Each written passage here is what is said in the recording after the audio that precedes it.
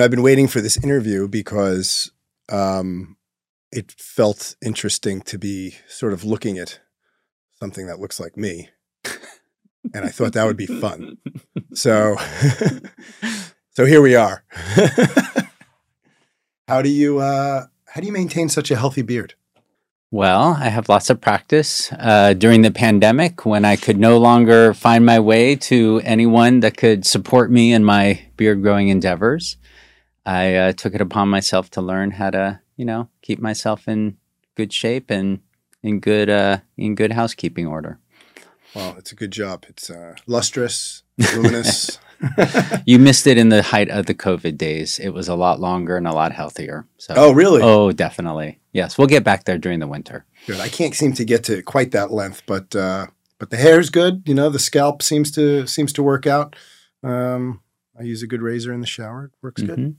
That's the move, huh? Absolutely. Every day. Every day. 7 o'clock. I sit in the barber's chair and I take care of myself. It's funny. Just before we started, you mentioned that you used to be a DJ. Yeah. What'd you used to spin? Oh, gosh. So this takes me back to my college days when I was at UCLA. I did a little stint at the radio station. So now you're back into the early 90s. So a lot of loud, heavy metal, classic 70s. Led Zeppelin, The Doors, right? And then just a lot of Motley Crue was always top of mind. Anything that had loud, strong electric guitar was definitely blaring from my midnight to 3 a.m. shift. Wow. Yes, I was the newbie, so I had the graveyard shift, which worked really well going into a coffee shop at 5 a.m. to open. So I was well prepared to keep myself oiled and fueled. Well done. It was fun. I enjoyed it. It was a lot of fun. Well done. You play an instrument?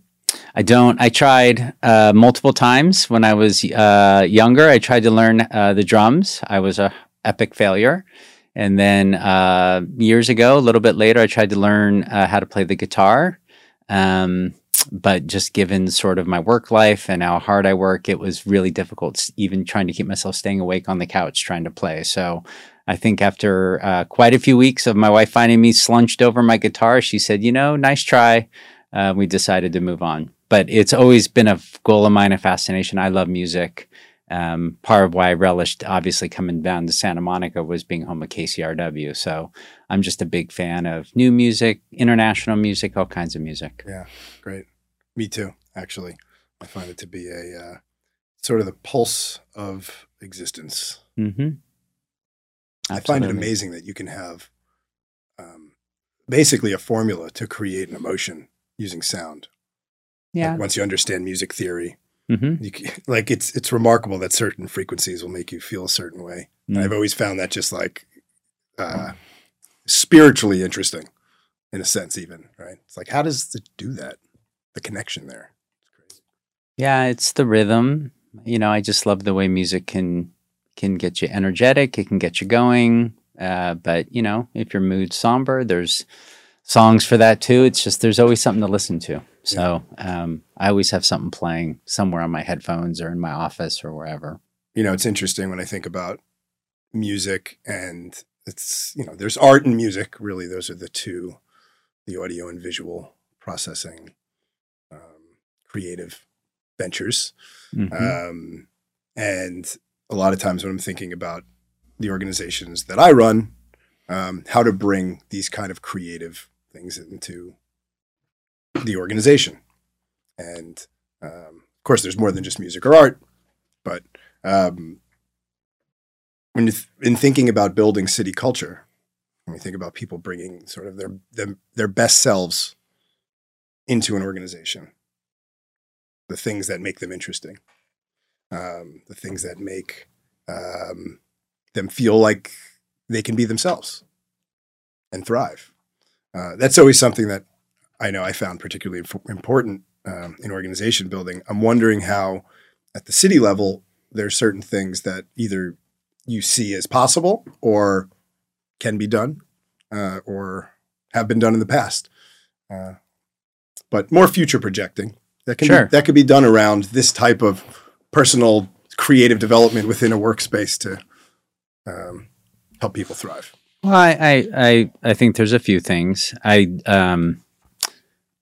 So we spend a lot of time at work. And in a lot of ways, our work becomes our second families, right? We put a lot of blood, sweat, and tears. And so personally, I feel it's very important to be authentic in who you are in the job. So I personally do that by being myself. Like I said, I play music in my office. Sometimes it's the music I love that no one else loves. And hopefully it, finds, it finds a connection to someone passing by my office. So, I think it's obviously showing that by example, being who I am, being the person who, I am when I go home, being fun and silly when I can, when the time is right. Another great example was, I don't know if you're into animals at all, but I have enjoyed, there's a couple of falcons that live on top of the Campanile in Berkeley, and they have webcams on them. And my wife will laugh that I'm even talking about it here in this setting, but I absolutely adore watching these little falcons grow from being hatched as eggs and growing up. And, I put that up on the screen when we have meetings. It's just a wonderful opportunity just to do something fun and different, a little therapy. So, for me, that's absolutely what I think is important. And I see that a lot in our organization, which is really exciting for me. So when I joined Santa Monica, right now, about 7 months ago, I was really inspired by the work of the organization around diversity, equity, and inclusion, right? Really big words that mean a lot of different things to a lot of different people. But one of the areas where that I've been inspired for where the employees have taken the organization is really strong affinity groups. So folks who are centered around the African American community, the Latina community, Asian American Pacific Islander community, Pride Month, right? You see all these wonderful things that employees are leading on their own to bring recognition, to bring support, to bring awareness, right, to employees, to the community. And to me, that is like a fabulous expression of who people are as individuals and who their community and culture is. And so I really support and cherish and relish that work. And, tomorrow we'll be kicking off Pride Month in Santa Monica, and I'm overwhelmed by all the tremendous events. But, we've seen this time and again, the group that did the Asian American Pacific Islander Month celebration, it just brought wonderful events to the city, capped off with a really fabulous food truck celebration in front of City Hall where we got to celebrate different cultures through dance, right? The arts, just wonderful opportunity. So there's lots of that. September we'll be celebrating Hispanic Heritage Month. So, I really enjoy in seeing the employees that have really embraced this work. They're doing it on their own time. They're sacrificing extra hours. But to me, it means a lot because it's time for how folks create that belonging, right, to the organization where they can infuse who they are, right, into their work. And that's, what I try to do as well. That's great. Yeah. Well, I imagine doing that kind of activity and that kind of feeling that you get there is a form of vulnerability and be able to share, things that you may not immediately share with a stranger, but now you're being open about yourself, and that creates the space for other people to do the same. A feeling of safety, right? So I guess when I think about it, that's a wonderful way to do that. So it's fabulous. I agree with you. There is vulnerability, right? There is courage for folks to bring a lot of this forward, right? Because, we have to be honest that we live in a world that, is filled with bias and filled with racism. And so you worry, right? I certainly imagine folks worry about how, some of these events will be met or these conversations will be met, but they're just hugely important, right? Yeah. To build a better world, to build a better community, to really move forward and learn about each other and learn what's important to each other. Yeah. I'm just hugely behind it. So I'm grateful for what they do and I support what they do. And I just enjoy participating in the events. Yeah. Actually, I suppose it creates a feeling of purpose behind that, right? Where they know that they can go into work every day and feel like what they're doing is important work and valuable to them intrinsically and also extrinsically. But that there's real meaning there. And I know that creates good employees, right? I hope so, right? I mean, I think, everyone comes into government for different reasons and public service for different reasons. For me, it's always been about, the desire, the passion to help people, right? Build a better community, have a better quality of life. And certainly it's important to create that meaning and purpose around your daily work, right? Because the work can be a grind, particularly going through COVID, where, it's been really hard, right? Government workers have had to sacrifice their health and safety to ensure, right, that services are provided 24 hours a day, 7 days a week. And so I certainly think the more that folks can identify and create meaning and purpose, right, beyond just the day-to-day, really helps keep everyone motivated. Yeah, for sure. I mean, that really applies to everybody in the world, right? Mm-hmm. Totally. You could argue that's one of the most important aspects of doing what you do. One of Viktor Frankl's Man's Search for Meaning. Don't start quoting smart people. I won't keep up with you. Oh man. Okay. It's wonderful. I quote that often because it always comes up about just purpose and actually suffering. He says suffering ceases to become suffering when there's meaning behind it. And you have a real sense of meaning. It's how he made it through the Holocaust and being in concentration camps. And so I always kind of put that out there as something that inspires me. But there was a lot of layoffs, mm-hmm. right? There was a lot of changes mm-hmm. through COVID. There was also a lot of good things that came out of COVID. Outdoor seating mm-hmm. seems to be a almost unanimously good thing, more than any other thing I think I've heard in the city. Most people seem to agree that, mm-hmm. Europe's been doing this forever. We're 130 years late to the game. Outdoor seating in the best climate in the world is good. Absolutely. What are the things that you think that we can keep from the new innovations that have come out? And what are, given some of the hard losses to the city, have there been efficiencies that have created or developed from realizing that, okay, well, maybe this thing wasn't actually needed and we should pivot in this way to make a more efficient or a better operating city? Sure. So, I mean, as you alluded,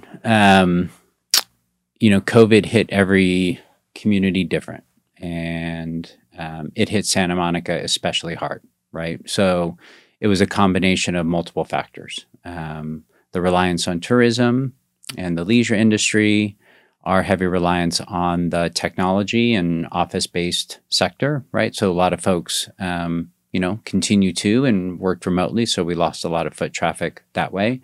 And then just obviously, right, just people stopped spending money for a period of time. So the organization went through some very difficult times that resulted in devastating losses. I think if I have my facts correct, up to about 420 employees or positions were lost during the pandemic. And, the organization had tremendous resource constraints, right? So capital programming was cut by more than half. Reserves were depleted, right? All the things we need to rely on, right, to build a great community and to ensure that we can continue to provide services. All of that was stressed and challenged, and people worked under tremendous, tremendous conditions. So, lots of innovation, right, has occurred and continues to occur, and we'll see, what sticks and what we continue to hold on to. So I'll be a little bit more specific. Certainly, I wasn't in Santa Monica, but I can certainly attest to my own experience working in government pre-pandemic, right? The whole notion of remote work, the whole notion of meeting electronically was really more of an afterthought, right? Maybe from time to time, but certainly nothing that was regularly part of our vernacular. I think that we have all certainly come to realize that flexibility in the workplace is going to last for a long, long time, if not forever. So, certainly we, as an employer and as an organization, have to continue to embrace, right, all these things: remote working, flexible work arrangements, right, because people have all kinds of different home situations. Commuting is not any easier, and people really appreciate that. So I see that as certainly being something that we have learned to adapt, learned to adopt, that I see continuing to move forward. I think, obviously outdoor dining is huge and the city has embraced outdoor dining. We have continued to keep it moving forward. It has its set of challenges for the organization, right? Maintaining streets, maintaining sidewalks, maintaining trees, right? All new things we have to come to learn to live with and figure out how to do. But we have great folks who are struggling with this all the time. And so we're really looking forward to creating a permanent outdoor program for people, for the community, for our businesses, because it's such a great way to enjoy the city, right? Just seeing people out and about. I certainly enjoy riding my bike down Main Street and moving around Montana and seeing folks out there eating. And personally, I do it all the time with my wife. It's great. So, I see that certainly standing the test of time in whatever configuration we can, help to support for sure. And I think the area that's really emerging now, and I've had a lot of talk with our human resources director about this, but it's well-being, right? It's being able to understand where employees are. And what I really see coming out of the pandemic is a much more concerted effort and discussion and focus on employee well-being. As I said, earlier, and I certainly think about my own experience when, the economy shut down in middle of March. Right, that didn't trigger from the government side of the house a shutdown. Right, we had to go into full operational mode. We had to support our communities. We had to figure out how we were going to manage our resources through uncertainty. Right, who knows how to prepare a budget in the middle of a pandemic? There's no roadmap for what the future is going to hold. How to help our residents, how to help our businesses through these really difficult times. And so, what I see not only in myself personally, right, and what I see in many of the employees that I come into contact with is exhaustion, right? It's been 2.5 years of being on day and night, and the uncertainty of having to come to work and not know, are you safe? Are you in a healthy environment, right? We can provide all the PPE in the world, but I remember the early days of the pandemic, wearing a mask. Am I wearing a mask right? I'm standing in line to go to the grocery store. I'm in City Hall doing my business. No one knew about this COVID thing, right? First, we thought we would get it from touching desks and we were dousing ourselves with hand sanitizer. Then we learned it's all through aerosol. Does it stick in your ventilation system? How do how does it work? So, that's been really hard. And, you had the original wave, then you have the Delta wave, then you have the Omicron wave. Now we have Omicron, 2.0, 3.0, and people who've been vaccinated, boosted, right? I know people have been sick 1, 2, 3 times with this thing. And so, it really stresses everyone out and it gets people to the point of just utter fatigue. And so I've really appreciated our human resources director who's really helped to center our discussions in the organization on well-being. And I know we're going to have to do a lot more of it and be more present in these discussions, me personally, as well as our leadership, as well as our managers, as well as our supervisors, because I think it's going to be incumbent upon ourselves to support folks, right? As the world recovers, it's not just going to be an easy pivot from emergency response mode for 2.5 years to sort of supporting everything back to the way it was. It's going to be really hard because the demands on the human beings doing work throughout the entire organization don't change, right? They were put under tremendous stress during COVID. And now as the world comes back to life, tremendous stress to keep the community really moving forward and humming. Yeah. So I see that as just being one of those things that we are going to really have to accelerate into that we've learned from this pandemic.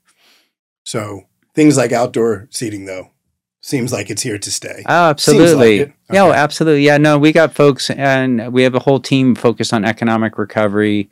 We've been really present in extending outdoor dining as we've been working towards an overall program. And I hope, and probably this month, I was going to say end of June, but it is this month, if not sometime sooner, we're going to be presenting to council a formal program so that it can be perpetuated. Right. Anything else in that category that you think is here to stay? Hygiene things?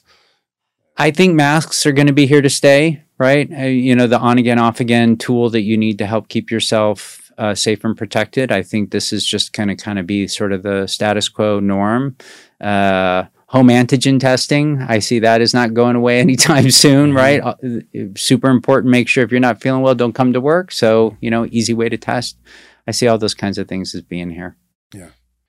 Anything that was cut that you think maybe will stay cut? That's a really good. I like that opening for a discussion because, we there's all kinds of ways that we sort of mine and understand where the community is on all kinds of issues, right? So since I've been here, I've worked really hard to be present at neighborhood meetings, attend as many meetings as I possibly can, meet people, right? Get introductions, and hear kind of what is present, what folks want to keep, what folks think, well, maybe we don't need to do more of anymore. And where I'm headed is we recently did a poll and a survey in the community. And one of the questions that we asked folks was, what do you want to see the city focus on in this post-pandemic period? Not quite sure we're in a post-pandemic period, but I think we're in a living with the pandemic period. And that's really what it's centered on. Homelessness, public safety, right? Number one. Number two in that list, restoring public services.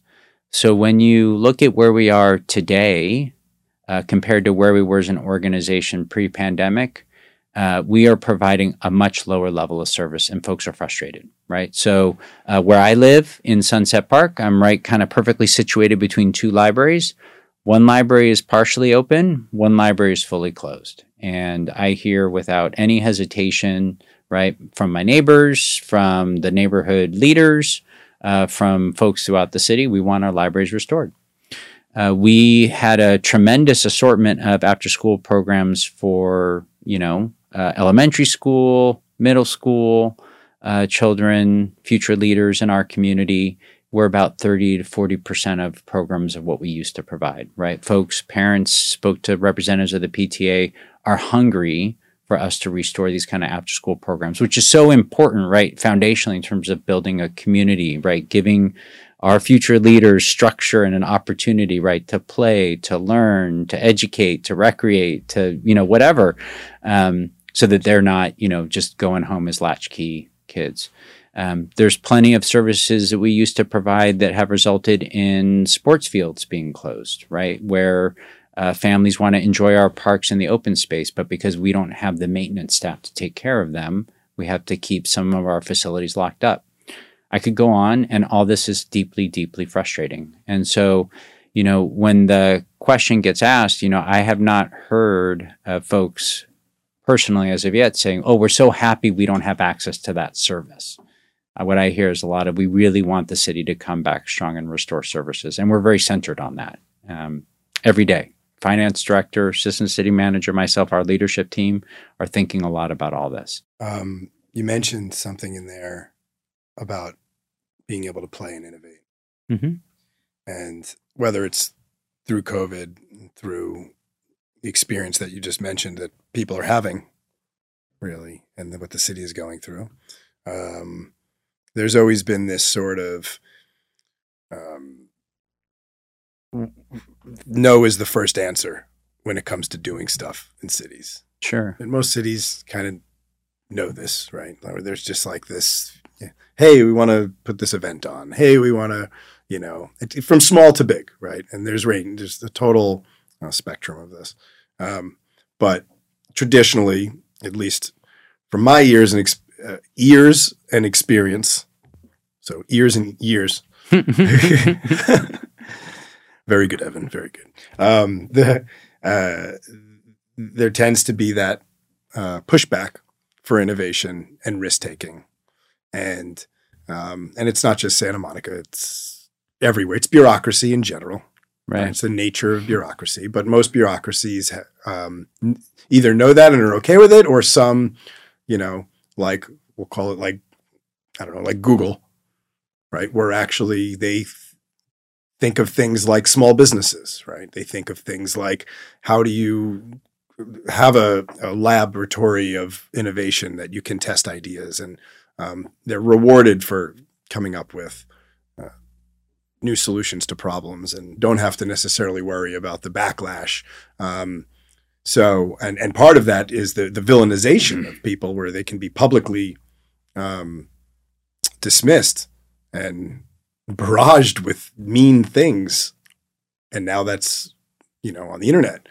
Their kids have to see that sometimes. So Sure. this is some of the, the connection between these two. And I'm wondering how we can continue.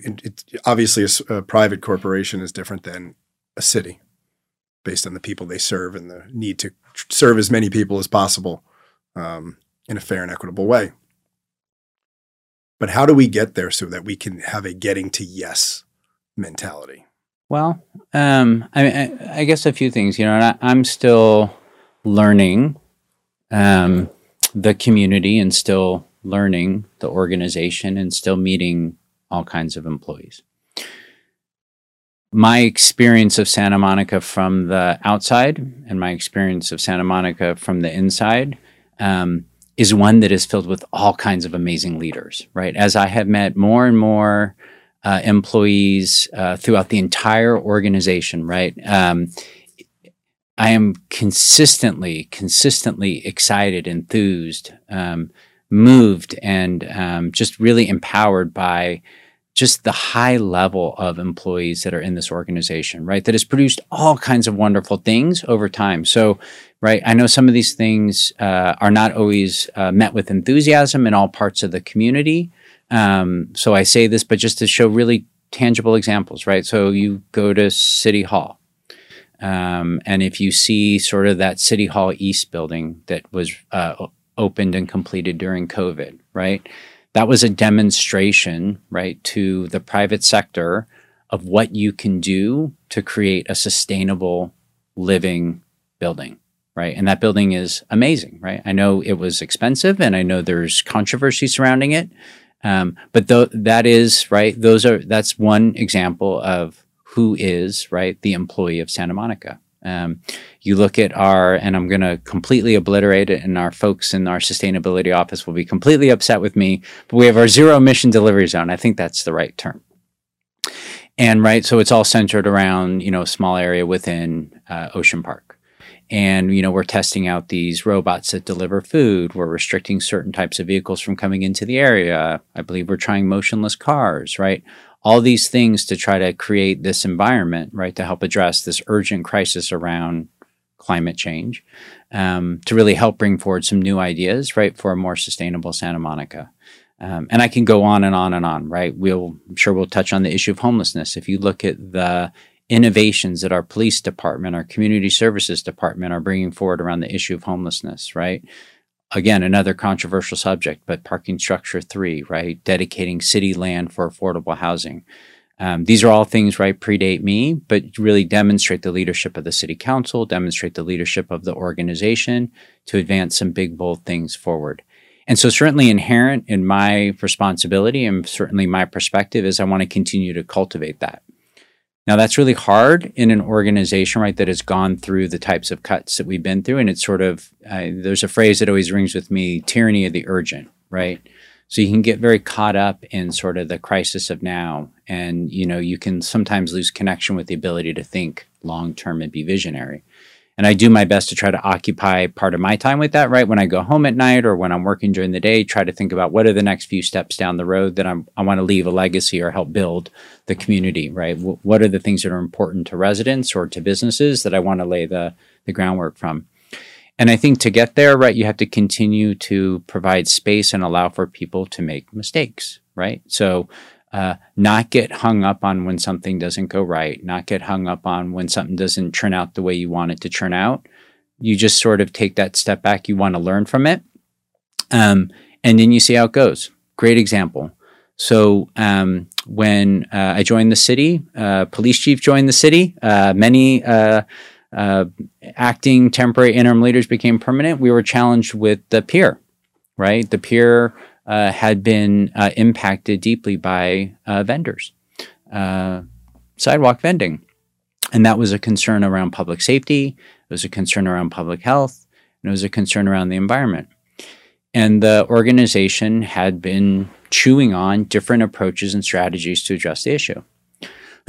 Not my idea, but a great idea, right, was to create a dedicated team focused on with our police department, with our fire department, with code enforcement, public works, city attorney's office. Again, not my idea, but a great idea from the bottom of the organization, right?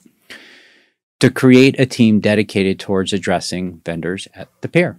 And I think without any hesitation, I would say, residents would say, stakeholders in our business community say, we've been wildly successful. But when our employees put together this approach and deployed it, no one knew that it would be successful, right? And when I was educating folks about this pivot in our approach, right, I was always upfront, like, this could work, this could not work. But whatever the outcome is, right, I'm totally open and want the space for us to try. Because if you don't try, right, then you have regret. And so for me, right, it was creating that supportive environment to say, go for it, right? And let's see how it goes. We'll go 1 week in, 2 weeks in, 3 weeks in, 4 weeks in, whatever the case may be. And they did it. And our city council supported us. The business community supported us, right? It was absolutely answering the call of the day. And that's innovation, right? And creating that space for folks to try was what was really important to myself. And our employees that worked on that team in January, that work on this team today, are just absolutely knocking out of the ballpark. I mean, they are delivering results that I don't think anyone thought, right, was absolutely possible when it started, but they've wildly exceeded expectations, and I'm just grateful. Wow. And you just named some pretty big ticket items, right? Yeah. Like big city hall, homelessness, the pier. These are like your big top of the news sort of issues, right? Santa Monica.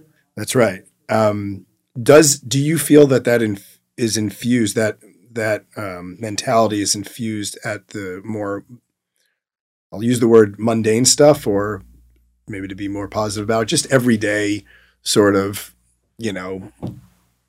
interactions that you have when you go to the service desk or whatever?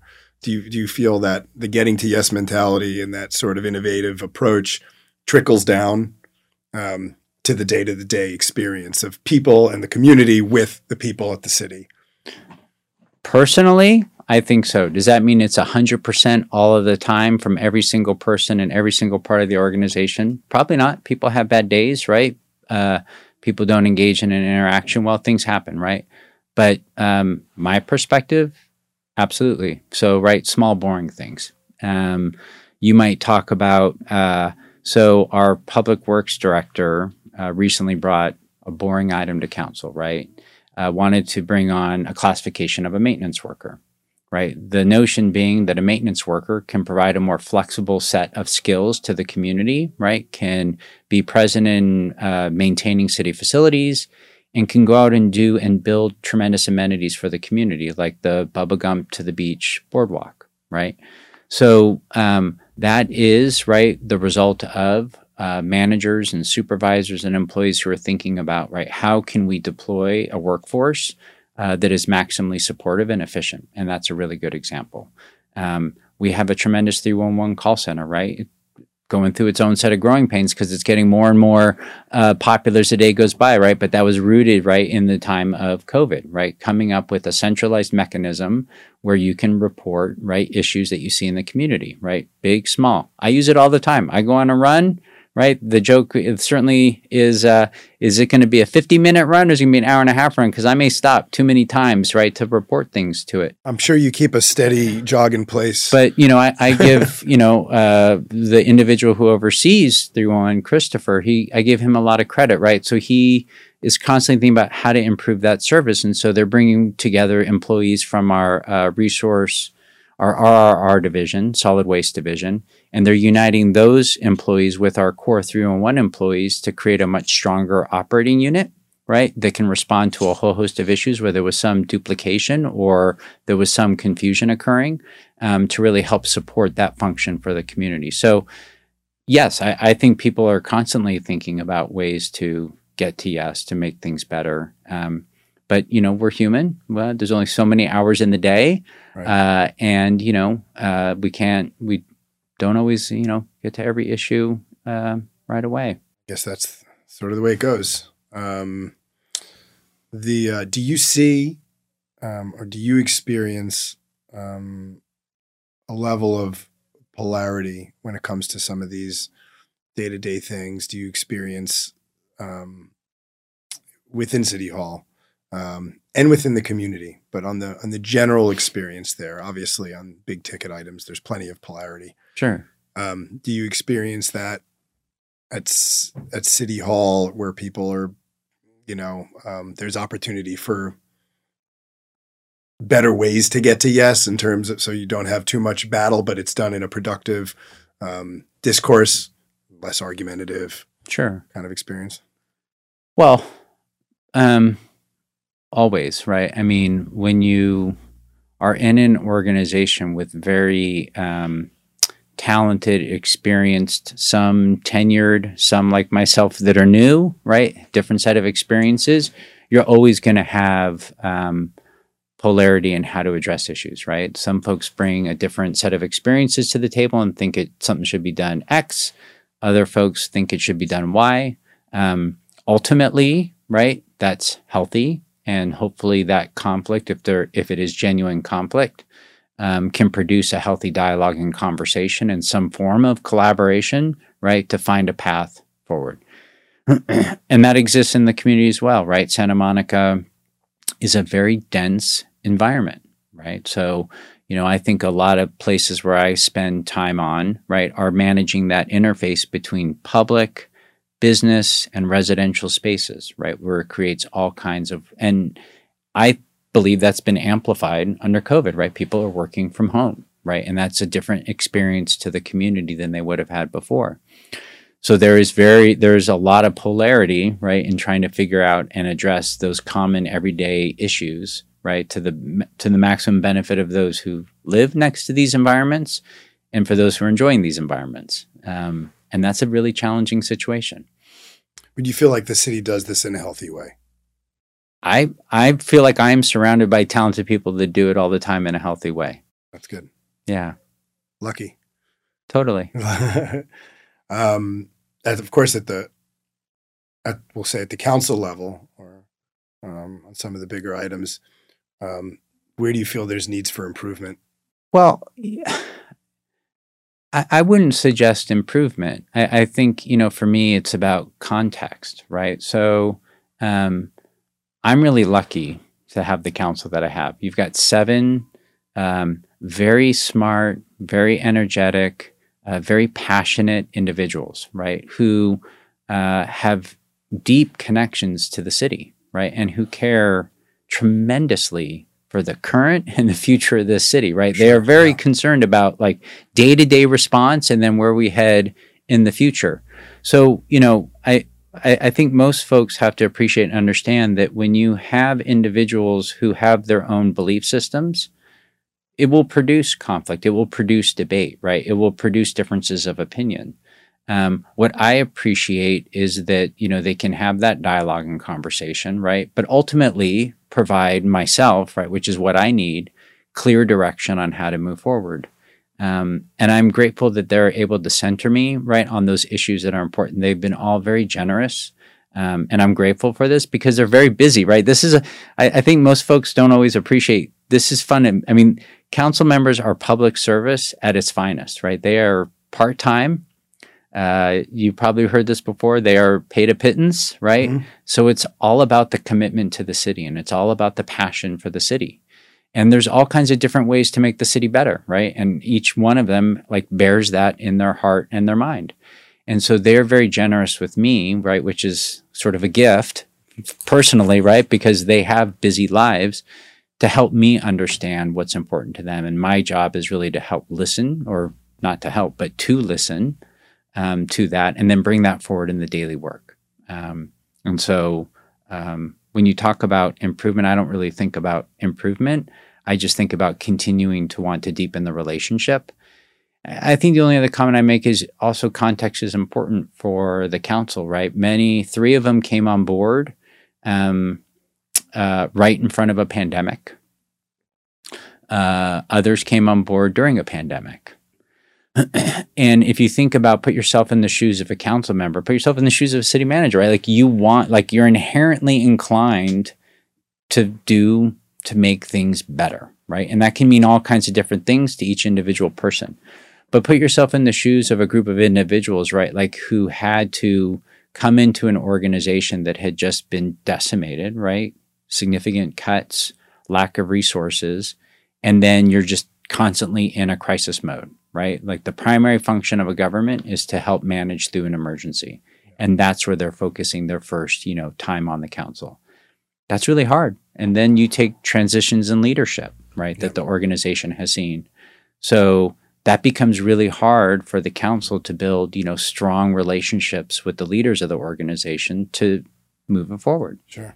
And so I don't really think about improvement as much. I think we all have to be focused on the context of where we were and where we are. And I'm very positive about the future, right? Like I said, they've been very generous with me. I try to give them all the time in the world that I can. And likewise, they give me all the time that they can give me. And I hope that will help us as we continue to recover through the pandemic, that we'll really be able to accelerate and really do some of the things that they really want to do for the city. Sure. Yeah. And I think much of the improvement, I guess I was referring to, is more around the interaction with the community to create decreased, intense, polarity is fine, but the intensity and the level of communication at which that happens can sometimes be highly emotional and particularly unproductive. And the people on council are people. They're humans. They're not machines, right? They have feelings. So a lot of times when I see people yell at them, for example, or come off like that, or make ad hominem attacks, well, one, it's not nice. Two, it's just not productive. Right. And you really can hurt someone's feelings who's just a public service. They're, like you said, they're public. This is public service at its finest. Right.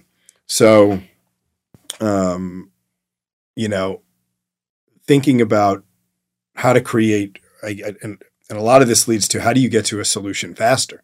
Sure. Right. It's not just about the emotional aspect to it or the be nice aspect to it. The problem with polarity is, one, it can create problems, and we'll call it unrest. Maybe in polarity could even be the wrong word, but that level is it can create heightened responses to the situation that are unnecessary, and it also prevents you from getting to the solution. Sure. Or having really productive input. So that's usually where I see, and one of the reasons I created this podcast interview experience for us to have here, is that I really believe that could be approved. And we're experiencing it at a federal level. We experience it at a local level. Sure. So are there any improvements there that you see as possible? So that's tough for me.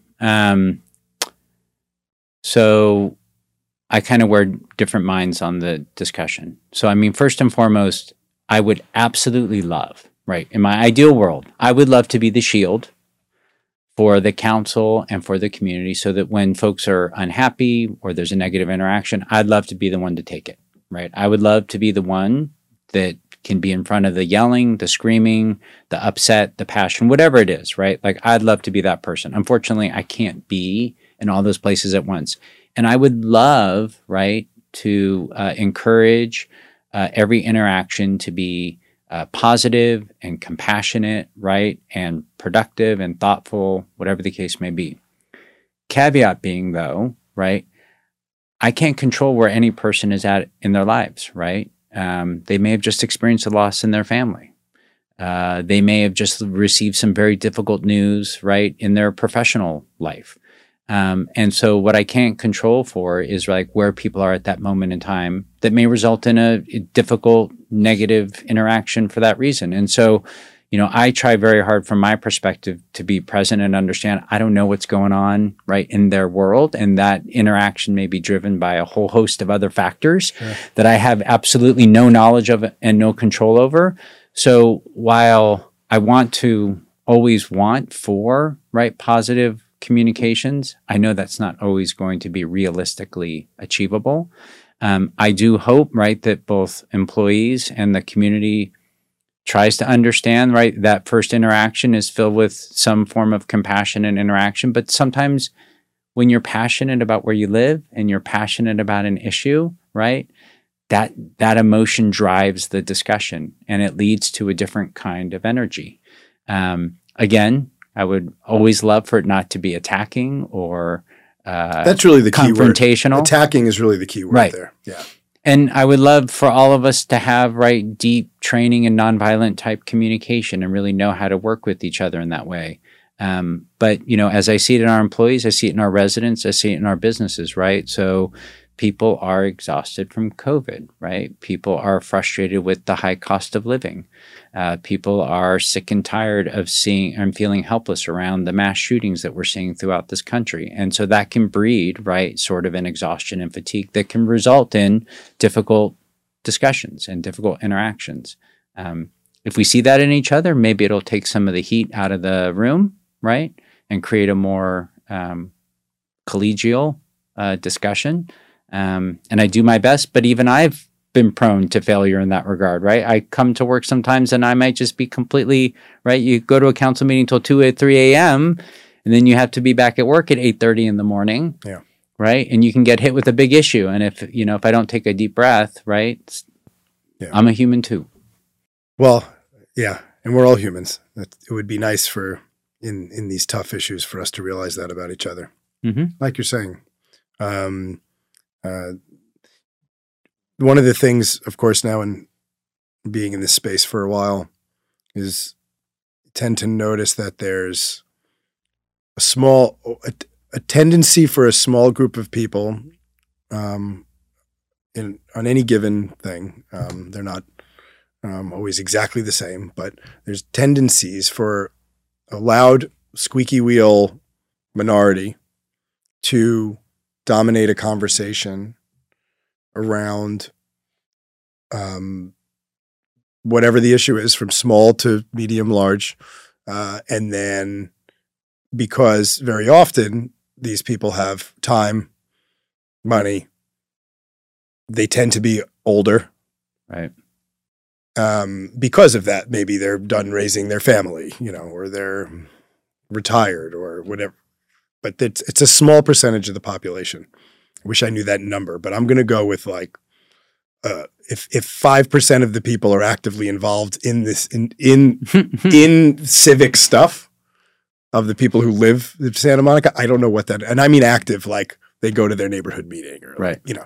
Then this is like 1% of that, and the tendency is that those voices get heard. They write the most amount of emails, council hears them, and then the entire conversation shifts from what you would think a majority of people may want, but they're articulate, and it seems to create local ordinances. And that's not just Santa Monica, sure, of course. That is a systemic issue, and I'm wondering your thoughts on that. Is it preventable, and what does that mean when we're thinking about true democracy? Sure. So I have two thoughts. One is I try to hold on to the notion of every voice is important or every voice counts. And I really try to honor the fact that even if it's one person or it's 5 people, that folks have a lived experience. And I think that it's my obligation and my role, right, and my job to hear one person, 5 people, 100 people, 1,000 people. Okay.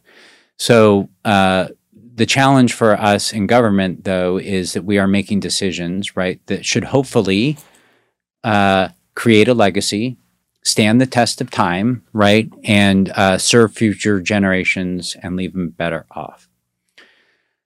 So how do you balance, right, what may be a loud voice or a few loud voices with sort of perspective? Because it may very well be the case, right, that one loud voice actually is spot on and truthfully ends up speaking for thousands and thousands of people. So I personally feel like it is incumbent upon myself, us as a city, right, to be engaged, right, to be attending, right, meetings, neighborhood groups, having informal conversations, to be able to understand kind of what are other points of view. So when you think about sort of the staff and council dynamic, right, we bring recommendations to the council infused with the best possible analysis where we have data to analyze, infused with the best possible summary of where the public is at on issues, to help give them, right, as much information as they possibly can digest to make a decision. I talked earlier about we did a community poll, right? And so, some would say, oh, there are segments of the community concerned about public safety and homelessness. Well, the poll spot on, right, identified what maybe some voices in a room are absolutely indicative and representative of what a lot of folks in Santa Monica believe. So we do informal surveys, right? We do informal conversations. We talk with stakeholders, right? All of that is designed so that when I may be speaking with the council about an issue or staff may be presenting a recommendation to an issue, that at least they have other points of view for them to ultimately make a decision. So I think those are things that we can do and do to really help to broaden the discussion if there is a concern, right, that's just an isolated or specific voice. With that being said, right, if it's one person and that person has deep roots and experience and they've got a lot of experience, and sometimes it just takes one voice to move a discussion. And that's how it goes. Yeah, there are times where one person sparks something. That's like, wow, that's true. We didn't think of that. Right.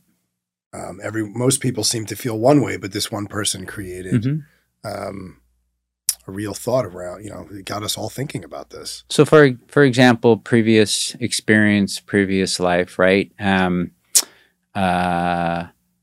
was serving a commission, and in doing the recruitment for that commission, right? One person was really bending my ear about how the application was framed, right? Real minor thing in the grand scheme of things, but really just concerned about the questions we asked, how we helped to folks to identify themselves, their cultural ethnic background, their gender identity, right? One person. And I took it to heart. I listened, worked with that person, me and other folks, and we ended up producing a whole different application. Well, tremendously well received in the community. Really appreciated the inclusiveness of it. I didn't go out and necessarily seek the advice of thousands of people, right? But you can sometimes get a sense when even one voice in the room, right? Your wisdom, your morals, your ethics are touching a chord, right? They're seeing something you don't see. And so again, I always just really try to encourage that every voice counts, because you have to be open to any individual's experience, right? You just don't know where it's going to lead you. May take you down a path you don't want to go down, but it may also open your eyes to a whole new set of experiences or emotions that you never had before. Yeah. And to me, that's fairly meaningful. Well, so how do we blend that, which makes a lot of sense? Right. Of course, sometimes there's just the same people who just don't want things done. On the other side of that, because what you laid out was sort of a beautiful story or experience about when that can work out. When it doesn't work out, it generally feels not fair. Right. When what doesn't work out? When there's a small amount of people that can control a conversation. Right.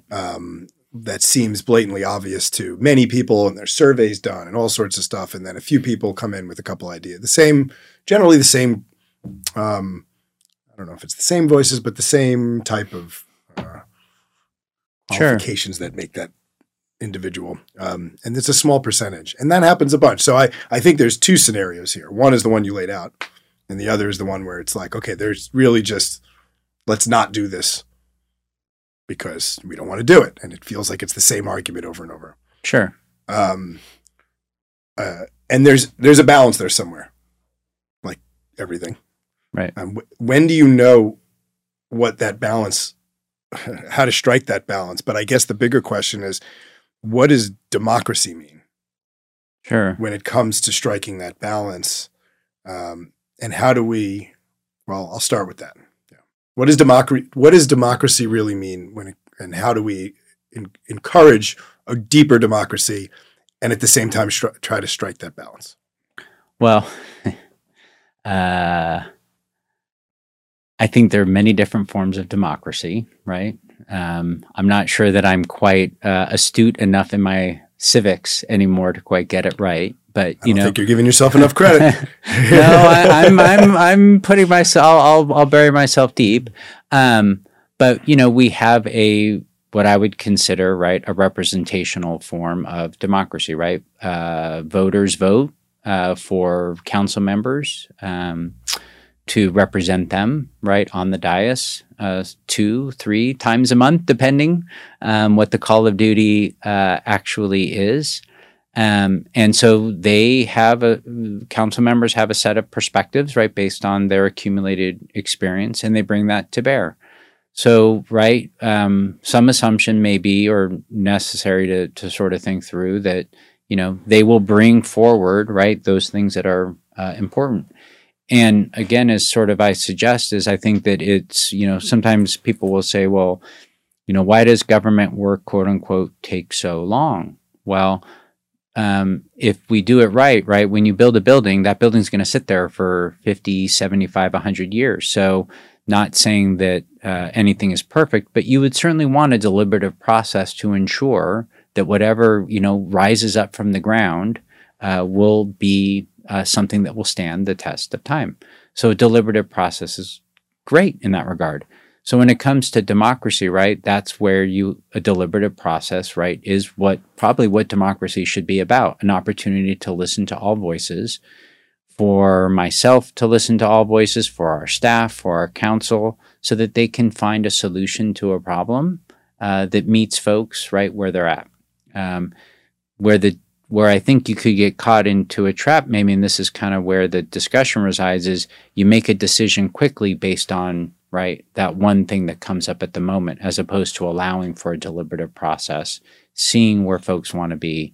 And so that's why I don't mind when things take time if it's centered on true community engagement, putting information out there so we can get, the response back about what's going on. Because I think that ultimately helps, right, produce better outcomes.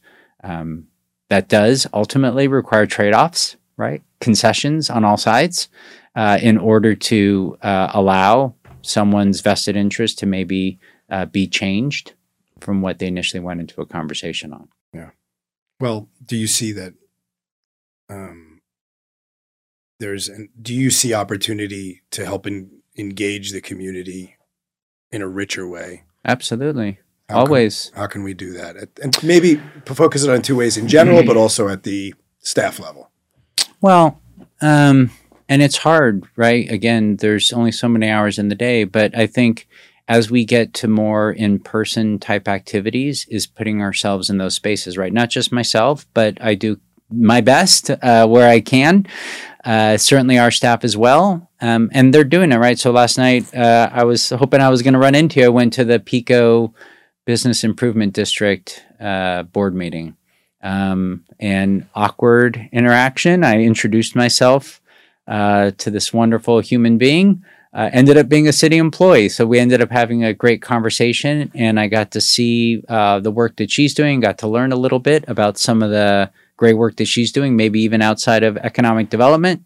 And so putting ourselves in those positions helps us frame recommendations and helps us frame new endeavors for council that we think are responsive. Yeah. Quick shout out to Jennifer Taylor, who is a wonderful addition to this community. Mm-hmm.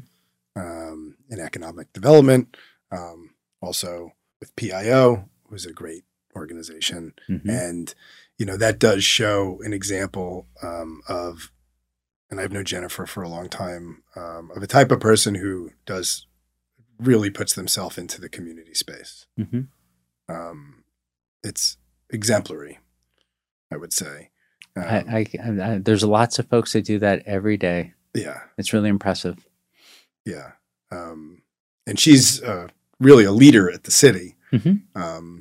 So I think that's another example of great leadership. Mm-hmm. Of people who do that. And I know even for me, like I kind of got started on this path through the Ocean Park Association. Okay. And eventually, after years of that, became president and had the opportunity of transforming the culture as I saw it to be one of calmer disposition with welcoming all perspectives. No yelling at the meetings. That was a rule. I had to like actually say something to someone once. I'm like, hey, you don't have to agree, but you don't get to like yell at this person in this room. That's not cool. But these types of organizations are really where I see the neighborhood and business district level are the real opportunity to one, learn how things work. Because you can get involved in many levels, but if you really want to learn how the city works, those are the places I guess I see to start. Absolutely. And I tend to encourage everyone who comes to me and says like, hey, Evan, how do I get involved? I know you're active. Like, or you can join a commission. We have tremendous commissions, and you talk about democracy and ways that we get input. That's what a commission is for, right? Create more perspectives to look at issues. Or I'll give a plug for it, even though they're filled up for this time, right? Our police department does a fabulous Citizens Academy, right? I don't think they'll be recruiting again until August or September. But that's a great way to see sort of firsthand what our police department does all the time. So there are lots of ways to really get engaged with the government and influence the government and shape the government and just get a perspective. Neighborhood councils are absolutely a fabulous way, but I want to give a plug for our commissions because we definitely want people to engage and apply and really be part of the team in that way. Yeah, they're great. They're just obviously harder. They're selective. There's work and they're very selective. You can only have so many people at the neighborhood meetings. They sort of want people to go. They want lots of people there. You don't have to necessarily be elected to the board to participate. Your voice is heard. And that's how I think people think they can't make change. But if you start somewhere and you go to the places that welcome you, even council meetings, your voice can be heard and you will influence people by being there. Absolutely. So at the local level, I feel like the opportunity for democracy is abundant. That's why I love local government. It really is that place. And for me, it is uniquely that environment, that form of government where you can see, right, the outcome of your advocacy. It impacts you. Right? Folks who advocate for more police, we bring forward a budget, allocates more police, right? You don't want to see that residential project occur, right? You advocate and the planning commissions and the city council makes a decision and that project doesn't occur.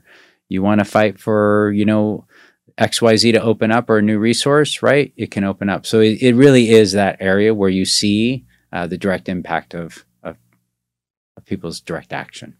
Well, hopefully we can encourage more people to attend, show up, learn about how things work and have their voices heard and find innovative ways so people can have their voices heard more easily on smaller issues that they're like, why'd that tree go up on my thing? Well, I only got this one card in the mail that looks more like a parking ticket. Well, it's written more like a parking ticket. It looks more like a postcard. Sure. And you say, well, how many people are really going to engage on that? Maybe those are the places where we have opportunity, like those mailers where it's like, hey, 5 local things you can participate in like today. Yep. Here they are. This is happening. Your chance to be part of this. Well, I really enjoyed this conversation. Thank you. I appreciate the opportunity. Yeah, you look great. I always say there is, you can look at if you're bald and bearded, you can look at any bald bearded guy and actually use your finger and say, hey, that's a bald bearded guy. You look great. And there's some bit of a brotherhood there. There's a connection. There's a connection. For sure. Well, like 50% of our head is the same. The rest you have to make out the details between the spaces. Absolutely. Thank you, sir. Thank you. And I wish you a wonderful rest of your day. And thanks for all you do here. Thank you. I appreciate your time and creating the space.